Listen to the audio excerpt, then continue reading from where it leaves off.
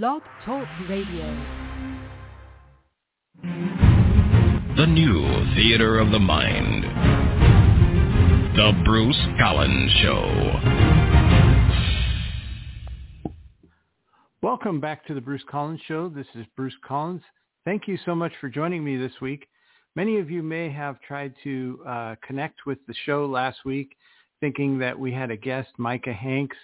Actually, that guest, the whole situation kind of fell through, but it was my fault. I had tried to book him for December 14th, and I found him on Twitter. I was having a hard time locating him through email and websites and all of that, but I did find him on Twitter, and I connected with him. He's an old guest from the Bruce Collins Show, and I asked him if he would be available for an interview. He said yes. I said, great. How about December 14th? And he wrote back, would December 7th work? And I totally missed that he was suggesting another date. And I said, great, December 14th it is. And then I connected with him right before the show started. And he said, well, I think I can make it. I had proposed a different date, but I have an early flight the next day, but I think I can still do the show. And at that point, I felt like, boy, I certainly seemed like I was pushy asking him to perform a guest spot on December 14th when knowing that he was asking for a different date. So I said, no, let's not worry about it. Let's reschedule. I apologize. I didn't read your part where you were suggesting December 7th. So we have rebooked Micah Hanks. It's firm on both of our calendars. January 18th, 2023, he will be coming back to the Bruce Collins Show, and I'm really looking forward to talking to him. He doesn't have any new books right now. Back when I interviewed him, he was writing several books at a time, very prolific author, but right now he's writing for a website called The Debrief and doing some other things, and we'll be talking about that again on January 18th.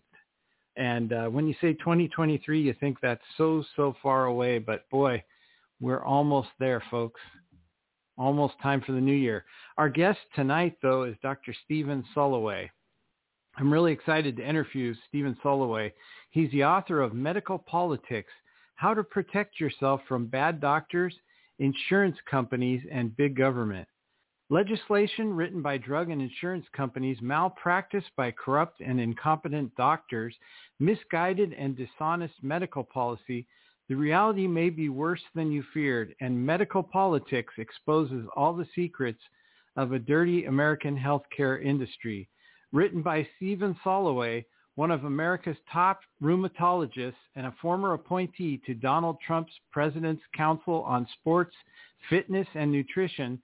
This expose provides an inside look at how medical decisions are lobbied and money influences policy at the highest levels. And it explains how recent and upcoming medical policies will affect common Americans and gives recommendations for a better American medical system. Again, Dr. Stephen Soloway is our guest tonight at the bottom of the hour, or actually at the top of the hour. It's at the 30-minute mark of the show, but we're starting the show at 5:30 p.m. Pacific time, which I know is kind of a strange start time, but we're doing something different here at the Bruce Collins Show. So it's at the top of the hour, but at the bottom of our show hour. So there you go. I was right 50% of the time. Now, we've got some a top 10 list tonight. We did that the first week of the show, and I had two guests that went the full hour, so I haven't had time to do another top 10. We've got one tonight, and we also have some news, some very strange, weird, unusual news, as only can be provided by the Bruce Collins Show. And we'll be right back with our top 10 and our news in one moment.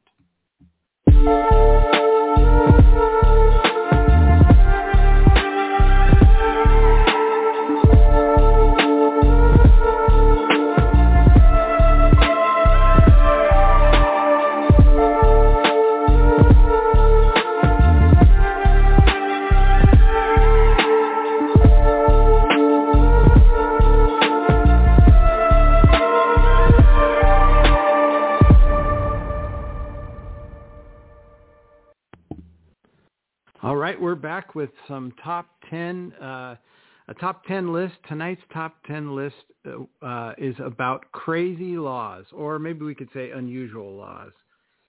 Number 10, the state of Arkansas has a law on the books that regulates how the name of Arkansas is pronounced. And actually, maybe I'm mispronouncing it. It doesn't say here how I'm supposed to pronounce Arkansas. Maybe we should have an actual on-site Arkansan tell us how to pronounce Arkansas. Number 9, driving with a bear uncaged is illegal in Missouri. Now, I know these laws sound strange, but this is actually true. So again, number 9 is driving with a bear uncaged is illegal in Missouri.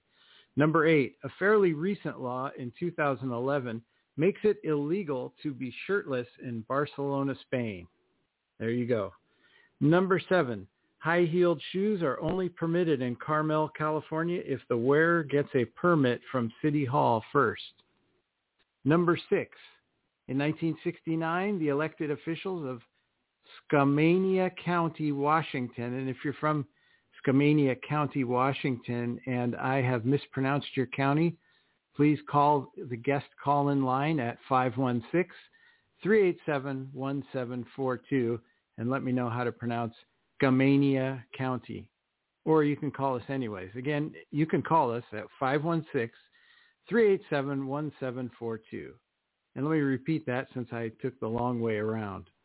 The number 6 of the top 10 crazy laws is in 1969, the elected officials of Skamania County, Washington, made it illegal to kill a legendary Bigfoot, or maybe we could say a non-existent Bigfoot. The violation was originally a felony, but it was amended 15 years later to be a misdemeanor. Interesting. Number 5, the Chinese government banned reincarnation without government permission in 2007. No words on if anyone came back illegally. Number 4, that takes us to number 4. Number 4 is in Louisiana, you can get fined for sending a pizza delivery driver to the wrong house. That law was obviously written before caller ID and smartphone apps.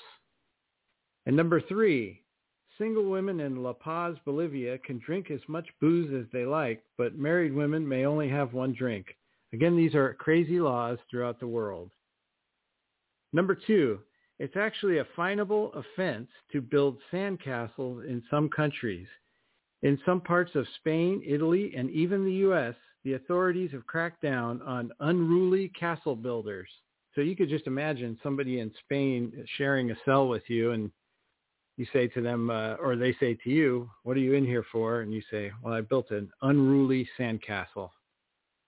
Indeed. Number 1, the number 1 crazy law. We've already made it, folks, to number 1 of the top 10 crazy laws in the world as determined by Bruce Collins. That's me. Number 1, sharing your Netflix password is punishable by a $2,500 fine and up to a year in jail in the state of Tennessee. Well, that seems a bit harsh, especially when a lot of streaming services allow you to share with other people. But there you go. Those are the top 10 crazy laws in the U.S. And now, folks, right after this message, we're going to go to the news of the day. And at the bottom of the hour, or the top of the hour, however you look at it, our guest, Dr. Stephen Soloway, will be joining us.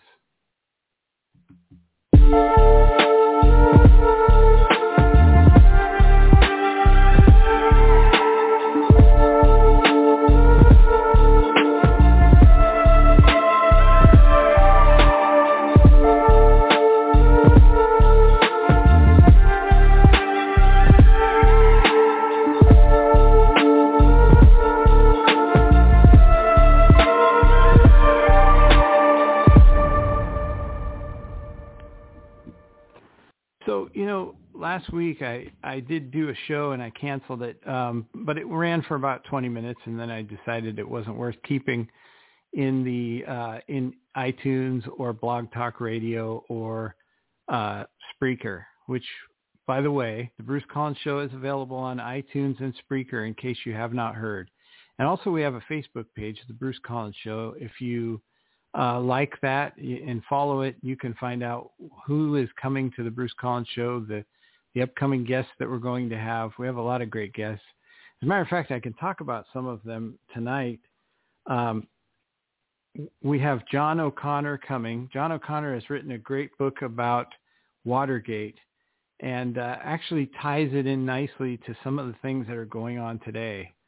And I think you're going to find that interesting. We have John Tamney, who has written the book The Money Confusion. Kenny Zhu, An Inconvenient Minority. That's an interesting book.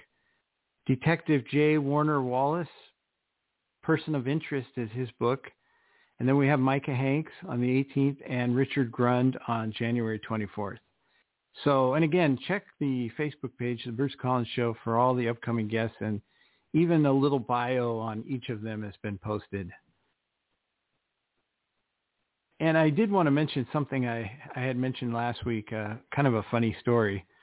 And it's sort of been a secret for a long time, but I used to have a producer named Rick Hendrickson who produced many different shows. And one of them was a show called Lynn Marzulli's show, Acceleration Radio. And if you don't know who that is, that's not really relevant.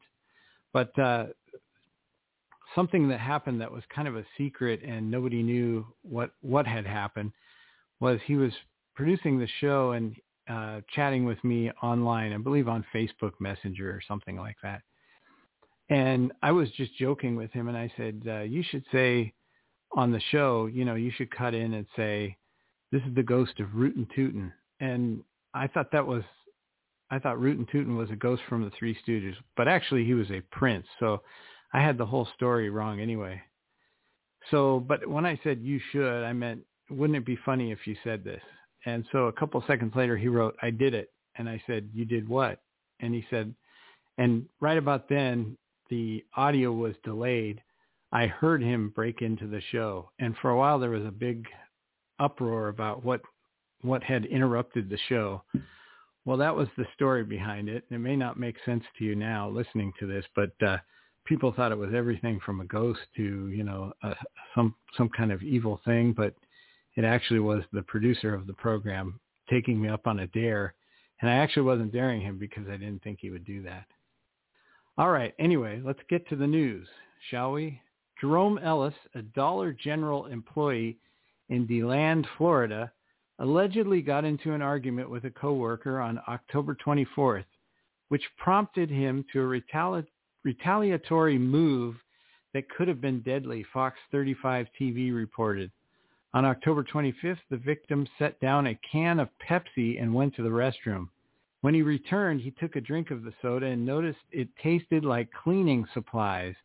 Sure enough, video surveillance cameras revealed that Ellis had poured bleach into the Pepsi can, wiped it off, then spit in it. Oh, boy. Cameras also caught Ellis trying to unplug the surveillance system. He told investigators that he put cleaning solution in the drink to get back at his coworker, who he said was difficult to work with. So let that be a lesson. If you're drinking from a can of Pepsi and you have to use the restroom, I don't know, maybe you should take it in with you. A man who stopped in a corn maze in Brooklyn Park, Minnesota on October 22nd to get a corn kernel out of his shoe accidentally shot himself in the leg, KMSP-TV reported. The 38-year-old, that sounds like a country song. I stopped in a corn maze and tried to take out a kernel and shot myself in the foot, or in the leg. The 38-year-old from Circle Pines was carrying the gun legally, and it discharged when he bent over to retrieve the kernel. Police said the gun did not have a safety. The owner wasn't charged. No, he might not have been charged, but he had a painful leg injury for a while there. Not fun. The Wozniak family of Baltimore, looking to up their Halloween game, ordered a prop casket on Facebook Marketplace. Oh, this is a good one. Again, the Wozniak family decided for their Halloween decorations that they were going to order a prop casket and do it on Facebook Marketplace, Fox News reported. But they got more than they bargained for when they found the ashes of Edith Cruz, who had died in January of COVID-19 inside. Horrible. They also found a photograph of Cruz, her death certificate, and her hospital bracelet. Oh, my. The Wozniaks posted about the discovery on TikTok. Well, that's another story in and of itself. Hoping to connect with her family members. Cruz's granddaughter happened to see the posting, and the items were returned. Cruz's family had rented the casket for the women's service from Freeman Funeral Services, and she had been cremated afterwards. So the casket was a rental. I guess that's possible. I hadn't heard of that before, but that is very interesting that you can rent those things. But I guess if you're being cremated, then you don't actually need the full box, do you? So that would be horrible. Very, very bad. And you would have thought the seller would have checked it, quite frankly, but I don't know what the full story was. And on and upward. Self-proclaimed Britain's dullest man. Okay, I always get these stories, and I always wonder, what are they talking about? Self-proclaimed. So he proclaimed himself as dull. Why would he do that? I don't get it. Anyways, self-proclaimed Britain's dullest man, Kevin Beresford, has your holiday shopping list solution. This ought to be good. The dullest man is giving us a shopping list solution. A 2023 calendar of Britain's best parking lots, the Daily Record reported. Beresford traveled the country from one end to the other, photographing parking lots and later compiling his favorites. So there was actually too many to fill the calendar, apparently, and he took the best of the best parking lots. And he later compiled his favorites into a 12-month calendar. You should have seen July's parking lot. Wow. His personal favorite was Trinity Street Car Park in Birmingham. Now, if you live near Birmingham, please go to the Trinity Street Car Park and post a picture on the Bruce Collins Show Facebook page. We'd like to see it. If it is, and we'll determine if it really is one of the most aesthetically pleasing car parking lots that you could find. And again, it's the Trinity Street Car Park in Birmingham. That was his personal favorite, featuring walls made of crushed cars and adorned with street art. Well, it is unusual. We'll give him that. Beresford said he focuses on slices of English life that nobody else does. I don't create your normal conventional calendars. It's sexy being dull. That's what he said. And by the way, Beresford is single, ladies. Volusia County, Florida officials are baffled by an object that has been unearthed at Dayton Beach Sands. Speaking of that, I don't know about you, but I've always wanted to get a metal detector. I think that would be fun. I don't know if you've seen it on Fox Nation. This year I decided to get Fox Nation because during this time, I think they're charging for streaming $1.50 a month or $18 for a year for streaming, which, as you know, if you stream, that's not a bad price for anything. My thoughts about it are, though, that most of the programming I won't watch. A lot of the political stuff, you can pretty much get it every day on Fox News if that's what you want. You can watch Hannity. You can watch Tucker. You can watch The Five, Jesse Waters, Brett Baer, and Laura Ingraham. All of them, if you lean right and you like that kind of news programming, which is a lot of debate and editorializing and a little bit of news, but they overlap, obviously, from program to program. But if you like that kind of programming, that's the majority of Fox Nation. And like I said, you can get it on Fox News if you already have some kind of cable streaming service. So it's not the greatest streaming service in the world, but it was very cheap at Christmas time. So I decided to get it to see what it was about. And a couple of the shows that I guess, are a selling point for Fox Nation would be Cops, which I really liked that show years ago. And I watched that. They have new episodes of Cops. And then they also have a Duck Dynasty. For those of you who remember Duck Dynasty on A&E, they have a Duck Dynasty, I guess, spinoff called Duck, what is it? Duck Family Treasure or Duck Dynasty Family Treasure, something like that, where it's Jace, the brother Jace, Uncle Si is in it, and Jep. You don't see much of that, of Willie. That was his name. You don't see much of Willie in the show. But you do see a couple of the brothers and Uncle Si. And Uncle Si has a podcast, I guess, now, and that's part of the program. But the program is supposedly they become friends with an older man who likes to hunt treasure. And they go out, and this is the segue. This is the connection to my original thought about metal detectors.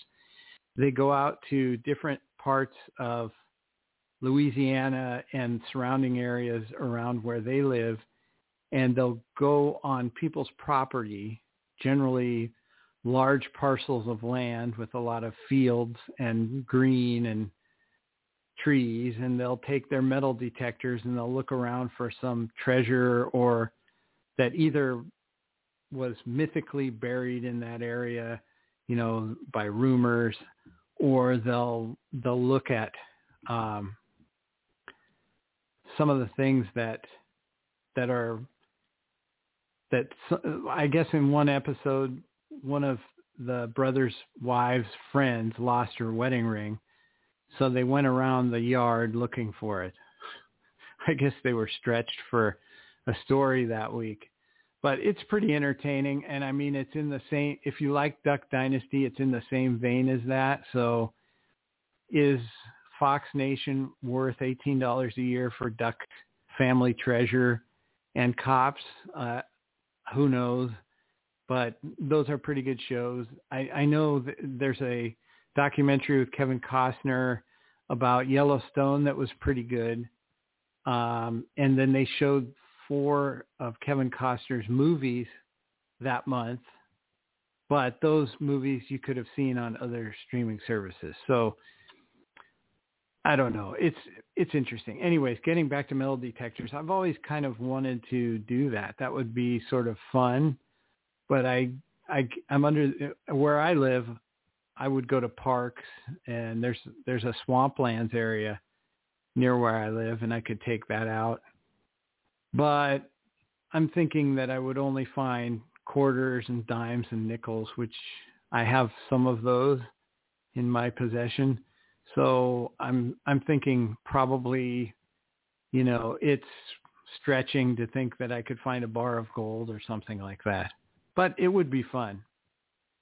Anyways, getting back to the news story that took me off subject and veered me to the right and then to the left, and now I'm back on the track. Volusia County, Florida officials are baffled by an object that has been unearthed at Dayton Beach Sands, ClickOrlando.com reported. I don't know what ClickOrlando.com is. Apparently that's news coming out of Orlando, Florida, I take it. In the aftermath of Hurricanes Ian and Nicole, the 80 to 100 foot long structure appeared. Oh, this article's getting interesting. Okay, so after the hurricanes in Dayton Beach Sands, a 80 to 100 foot long structure appeared, partially buried in the sands, said Volusia Beach Safety Deputy Chief Tammy Malfers. I don't know what a safety deputy chief is, but it must be something important. We're not sure what it is, she said, adding that she'd been on the beach for 25 years and has never seen it before. Well, they don't really say what it is. They just say it's a 80 to 100. That's a long structure. And, I mean, that's how long it is. They don't say how wide it is. Is it like a house? Is it like a suitcase? We don't know. One thing we can be sure of is Safety Deputy Chief Tammy Malfers is not sure what it is. In other words, she's getting paid well to not know. And I would actually love to dig into this story some more. Maybe some of you can, but the original story is reported by Click Orlando, and it also says that the storms caused unprecedented beach erosion, meaning, I gather that's meaning that this structure could have been there quite a long time and that these hurricanes obviously took it out and exposed it. An archaeological team from the state is expected to visit soon to study the object. Again, I would like to do some more digging on that and see what they find out from that, because that does sound kind of intriguing. But we've almost come to the bottom of the hour, or the top of the hour, however you look at it, 6 p.m. Pacific time, my time. And our guest is going to be at the top of the hour or the bottom of the hour, Dr. Stephen Soloway. Again, he's the author of Medical Politics, How to Protect Yourself from Bad Doctors, Insurance Companies, and Big Government. I'm really looking forward to this interview. Dr. Stephen Soloway is a friend of the Trump family. He's also was appointed to the President Trump's Council of Sports, Fitness, and Nutrition, and he is considered one of the top rheumatologists in America. So I'm very honored to have him on the program and happy to look into the corruption that he writes about in his book in the medical field, not just in medicine, but also in the doctors themselves, the government, the insurance, all of it. Apparently, there's a lot of things that are horribly running rampant in the medical field. Again, when we return, we will be talking to Dr. Stephen Soloway. So don't go away.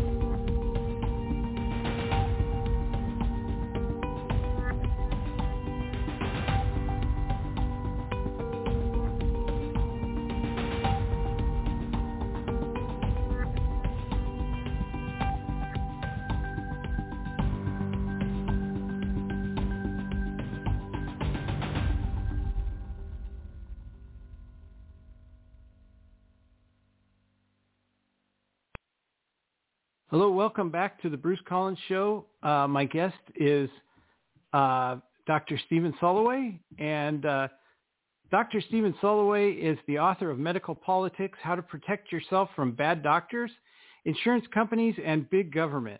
Legislation written by drug and insurance companies, malpractice by corrupt and incompetent doctors, misguided and dishonest medical policy. The reality may be worse than you feared, and Medical Politics exposes all the secrets of a dirty American healthcare industry. Written by Dr. Stephen Soloway, one of America's top rheumatologists and a former appointee to Donald Trump's President's Council on Sports, fitness, and nutrition, this expose provides an inside look at how medical decisions are lobbied and money influences policy at the highest levels. And it explains how recent and upcoming medical policies will affect common Americans and gives recommendations for a better American healthcare medical system. Dr. Stephen Soloway, welcome to the Bruce Collins Show. Thank you so much for having me tonight. I really appreciate it. Well, it's great to have you on. Now, before we start, can you give us the website of the book where people can find it? Yes. Yeah, I'd be remiss if I didn't. The website is www.badmedicinebook.net. That's badmedicinebook, one word, the whole thing, .net. Great. Now, before we talk about your book, Medical Politics, there was also a companion book to this book called Bad Medicine. Can you give us an overview about what this book was about? Bad Medicine, some call it a memoir, but Bad Medicine was everything that I saw that was horrible, starting from the first day of medical school until I got till, 15 years into practice. And my brain kind of turned off at that point because I couldn't take it anymore. And that's when I started thinking about the second book. But just to give you some examples, I literally saw a guy smoking a cigarette in an oxygen mask, and he blew up. I've seen one guy put gasoline on his brother on July 4th, and I watched him burn his brother to death. I've seen people in a bad neighborhood knock over a tree, get under the tree when there was a storm, and claim they were all disabled. Oh, I've seen all kinds of bad things, terrible things. People dropped on the floor because they're overweight on purpose. People making fun of patients for no reason. Just horrible things. Now, this book is very sobering. Again, it's Medical Politics by Dr. Stephen Soloway. Dr. Soloway, the first chapter in your book is about how medical ethics does not actually exist. Can you explain some of the ways that medicine is not ethical? Yeah. So I would say that for medicine to be ethical, everyone should be on the up and up. You should be able to sit and speak to your doctor. You should be able to get questions answered. You should get the correct answer. And frankly, if your doctor doesn't know an answer, they shouldn't just, mumble off some stuff and tell you, this is what blah, blah, blah. And, they're making up a story, kind of like fake news, or this would be fake answers, because there's a lot of doctors out there that don't know the answers. Now, strictly speaking, from a ethical standpoint, not in the exam room, drug companies are disallowing the prescriptions. They're disallowing injectable drugs, X-rays, CAT scans, MRIs, ultrasounds, all in the name of money. So when money becomes the guiding factor to your care, then that's not ethical. And if you find out that, your insurance company gives you, quote, access to care, this is not the same as good care, because if you have a lousy insurance deemed by the doctor not to pay you enough, your next appointment for you might be in 2 years, in which case you're going to go, you might die, or you might have to go to an emergency room every night. That's not really that's very unethical as well. And then there are doctors that get together in groups and they'll purchase an urgent care, and they'll close their office on Thursday and Friday, directing the people to go to their urgent care where a visit's $200 instead of $50. Or a hospital may purchase an urgent care, and they too will guide you to their urgent care, who will then direct you for $2,000 to their emergency room, and then you can get a good Band-Aid for $50. And, if you're lucky, you can get a cookie and a lollipop when they send you home and say, we can't help you. And then you can go call around for doctors that won't take you because you just don't have, quote, good insurance. Now, Medicare for all or something like this would be a horrible idea, because then there'd be no motivation, there'd be increased taxes, there'd be fixed incomes, and so on and so forth. And other very unethical things are taking, and this is no disrespect to any nurses or physician's assistants, but there are certain states where the physician assistant no longer needs to have a collaboration with a physician at all, and they can just open up their own practice. And it's no different than graduating medical school and having no residency and just saying, you know what, I'm going to be a neurosurgeon today and hang up a sign. There's nothing prohibiting that. That's all pretty unethical. I mean, if you want to talk for about 4 hours on this topic, we need to extend the show, but I can keep going with lots of stuff. Oh, no, I know. And your book has plenty of examples. One of the examples is the Sunshine Act. Can you touch on that? Oh, Lord. Yeah, the Kennedy family decided that doctors aren't allowed to fraternize with pharmaceutical industries. And it used to be, now, let's be realistic.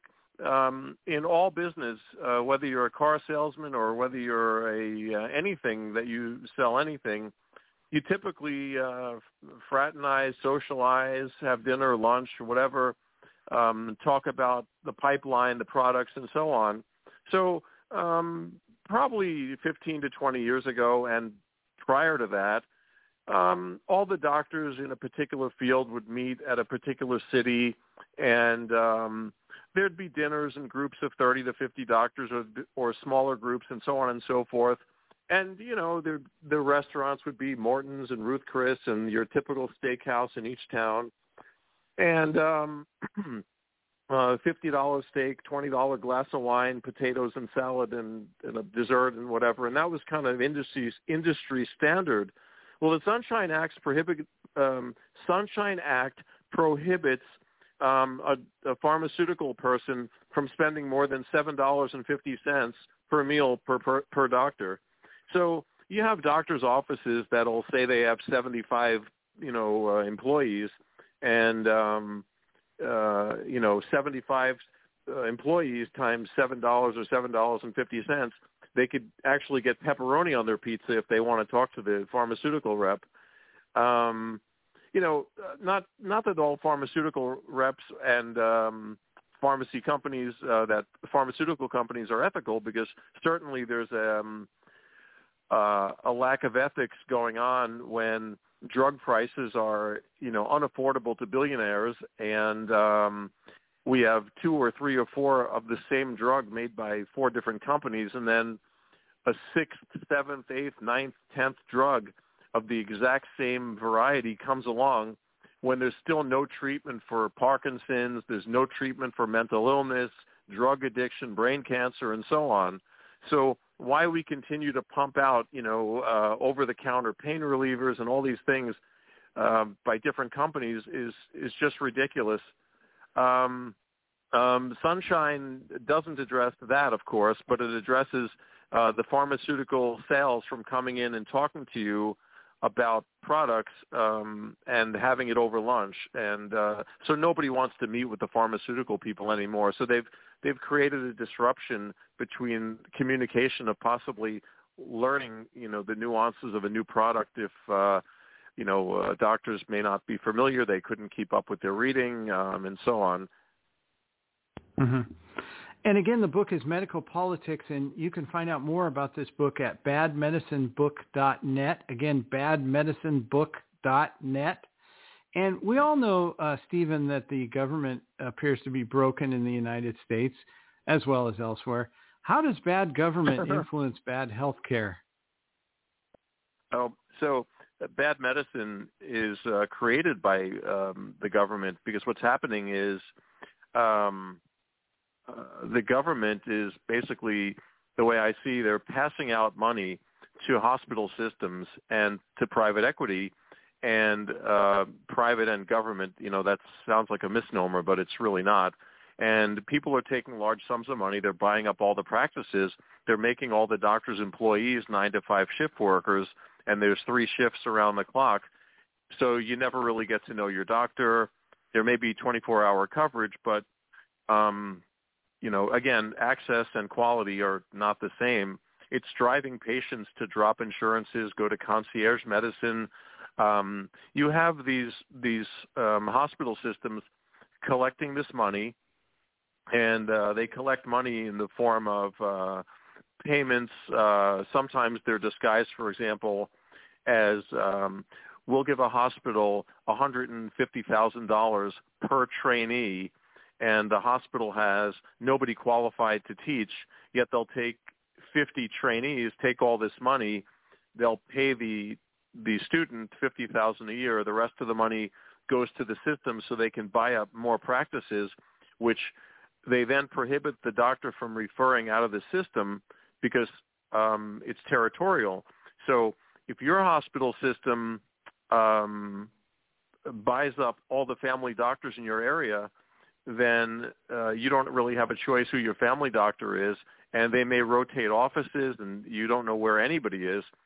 You want to go to a specialist, you'll only get referred to their friend, and when you try to balk at that, you'll be told, your insurance plan is not quite good enough to go out of network, and everybody is kind of stuck in network. And the doctors that are employed by the hospital, which are paid off by the government, so that the government is auditing, say, 1,000 hospitals loosely as opposed to 1 million doctors, the shifting all this money to make the hospitals take more control, which in turn gives the government all the control. So I like to give the example that free speech was given up to Google from the government by proxy, and now the federal government has disguised some healthcare plans. So by proxy, you've lost your freedom of healthcare. A good example of that would be Medicare Advantage. So you go on Medicare, and in the old days, before the last few years, and Obamacare and such, you'd get Medicare and you'd get a supplement, and you'd pay a small amount, and the Medicare would pay 80% of the bill, and then the supplement would pick up the other 20%, and the doctor would order the test, and the doctor would order everything. The problem is people don't know this, but the Medicare Advantage is an HMO, and the doctor will get paid the Medicare rate, which they don't like because it's lower than anyone else. And unfortunately, the HMO, which is your Blue Cross or your Cigna or Humana or United Healthcare, when you have one of those as your supplement, they dictate the rules of what medicine you can get, what formulary they have, what testing is allowed, what criteria for the testing. Your doctor, whether they're in good graces or not within the system they were bought up by, still has to abide by now the drug company. The pharmaceutical company. No, the Blue Cross, the Aetna. I must be getting tired. So they're bound by the guidelines of the HMO. But nobody with Medicare thinks they're in an HMO, but everybody who has Medicare Advantage is now crippled. And, if Obama had his way, there'd be euthanasia at 75, and Medicare would not pay for dialysis. And, of course, with that, your private insurers, they would just say, yeah, we don't allow dialysis over that age or whatever.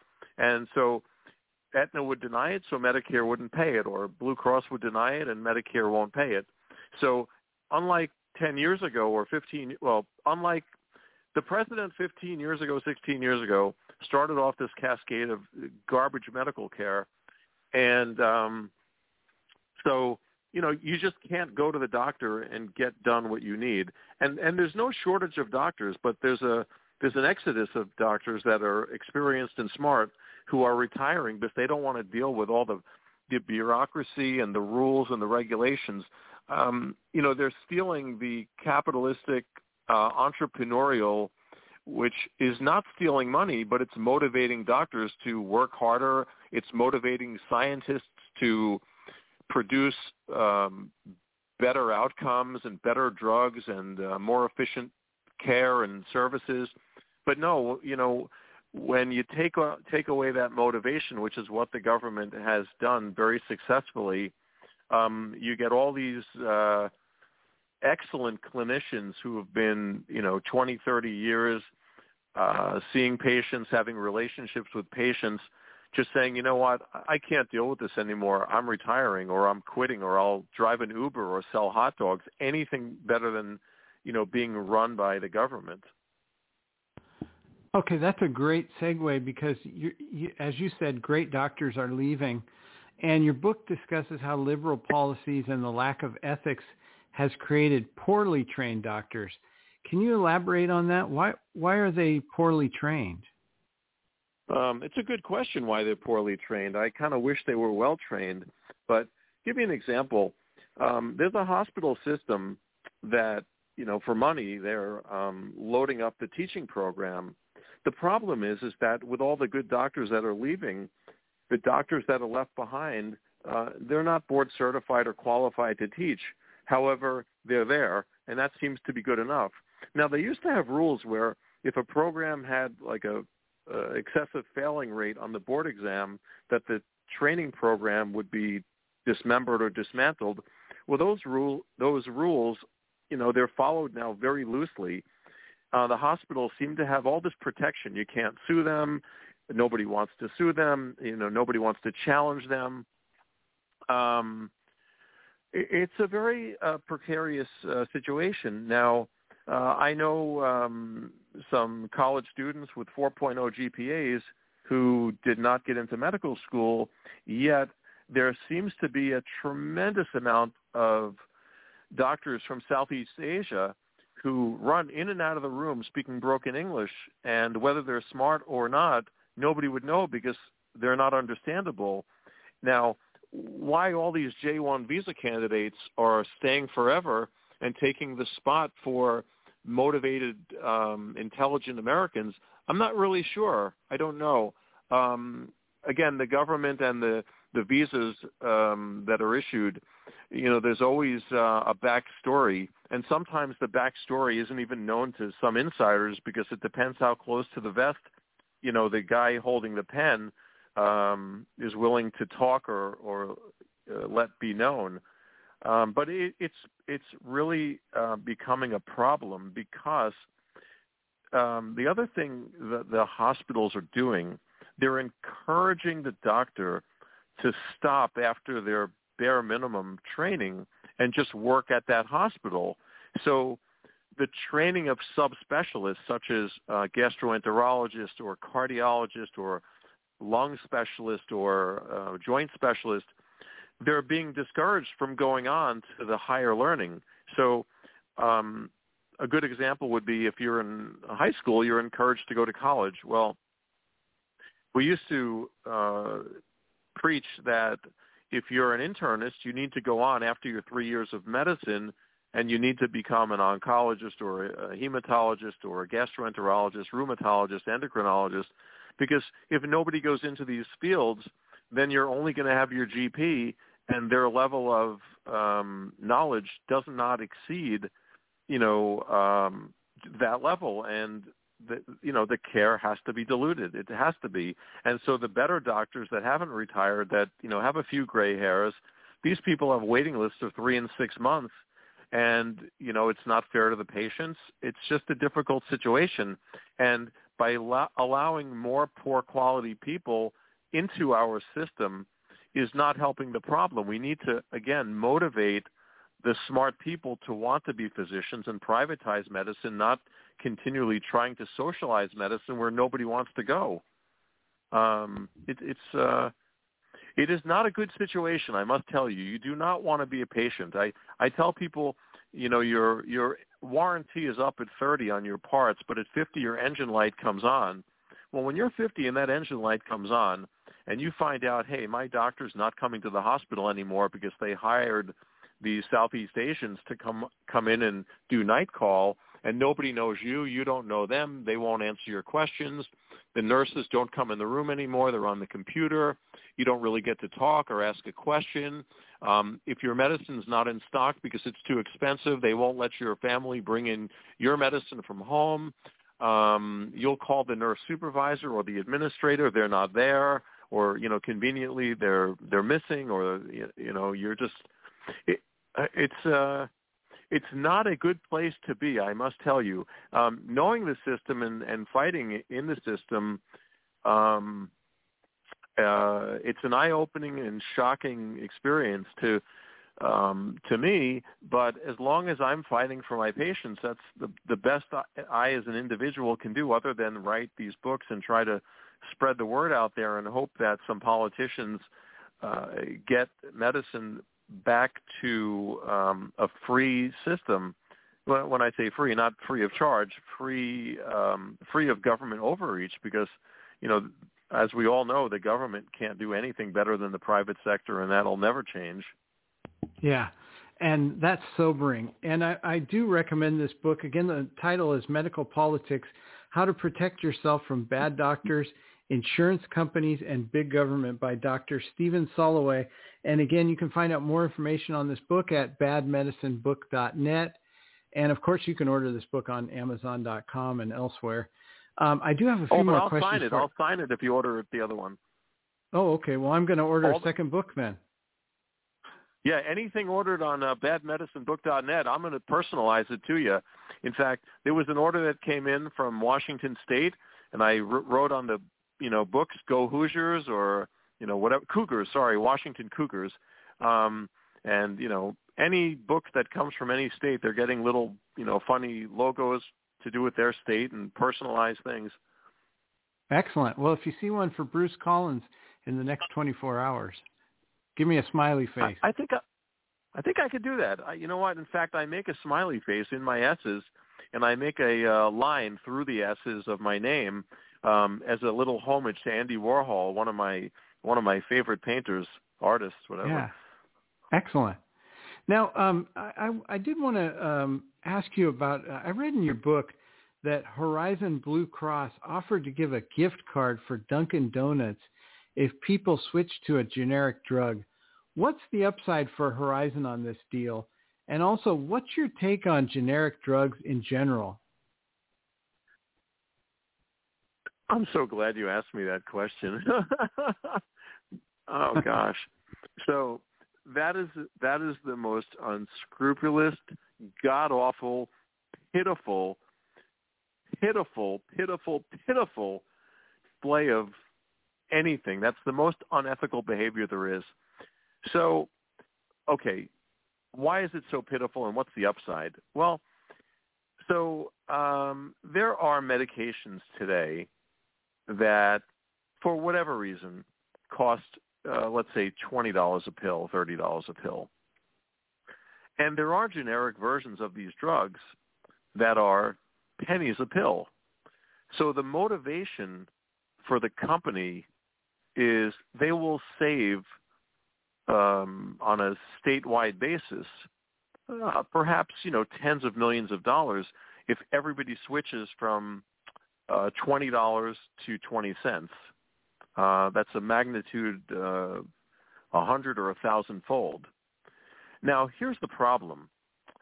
While there are some generic drugs that are perfectly okay to switch, there are some that are life-threatening and dangerous to switch. So, for example, people who are on benzodiazepines, Valium, Xanax, whatnot, for anxiety, those drugs only work on what is referred to as a threshold effect. So if you need 1 milligram of Xanax, which is alprazolam generic, that 1 milligram is what you need. And if your threshold is 0.99 or 0.98 milligrams for it to work when you take it, if you were to take 0.95, it's like taking candy. It's a placebo because you didn't cross your threshold. Well, the generic does not have to be legally 100% of the actual drug. It has to be somewhere in the 90% range. So there's why the generic, even if it were a perfect equivalent, is essentially watered down by 10% to save the generic company money, which is why their drugs can be cheaper. They're off patent, and the quality control, it's all watered down. There's other drugs, diuretics. So interestingly, diuretics they are generic and have been for many years, but they also work on a threshold effect. But you'll notice that with these threshold effect drugs that are old, such as Lasix, people will prescribe almost too much in hopes that they don't have to titrate or build up the dose. It's not a good practice to be in. You can't adequately treat patients worrying how much active ingredient is in the drug. So what's in it for the drug company is money. What's in it for the patient is a free cookie or donut, and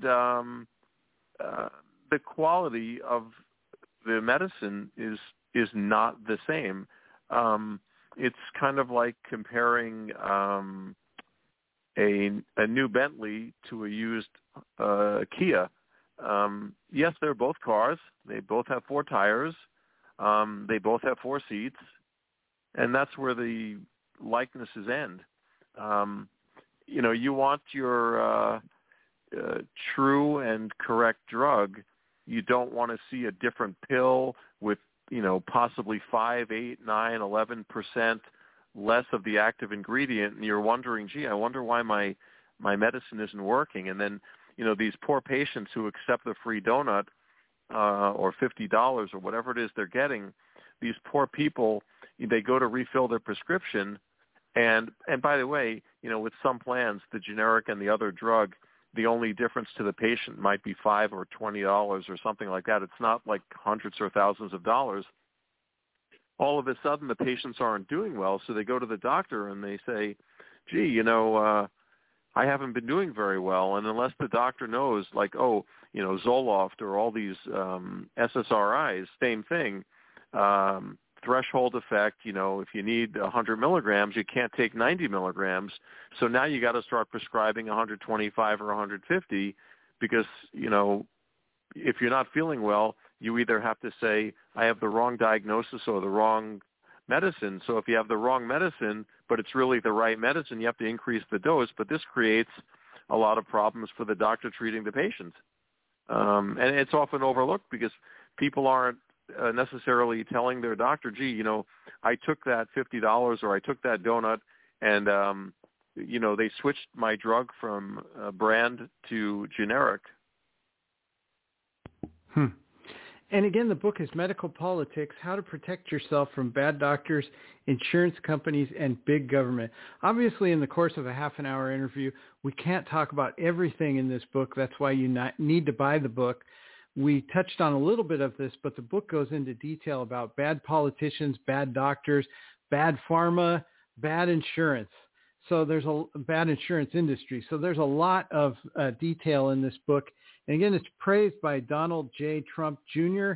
and also Mike Huckabee. And by the way, Dr. Soloway, I checked out your YouTube channel and I admired the fact that you got a happy birthday from Donald Trump, a man that I voted for twice. So that was awesome. And what he said is true. He said he says he's a little bit different, but that's a good thing. I agree. And again, you can find out more information and get an autographed copy of this book, Medical Politics, by Dr. Stephen Soloway at badmedicinebook.net. Again, that's badmedicinebook.net.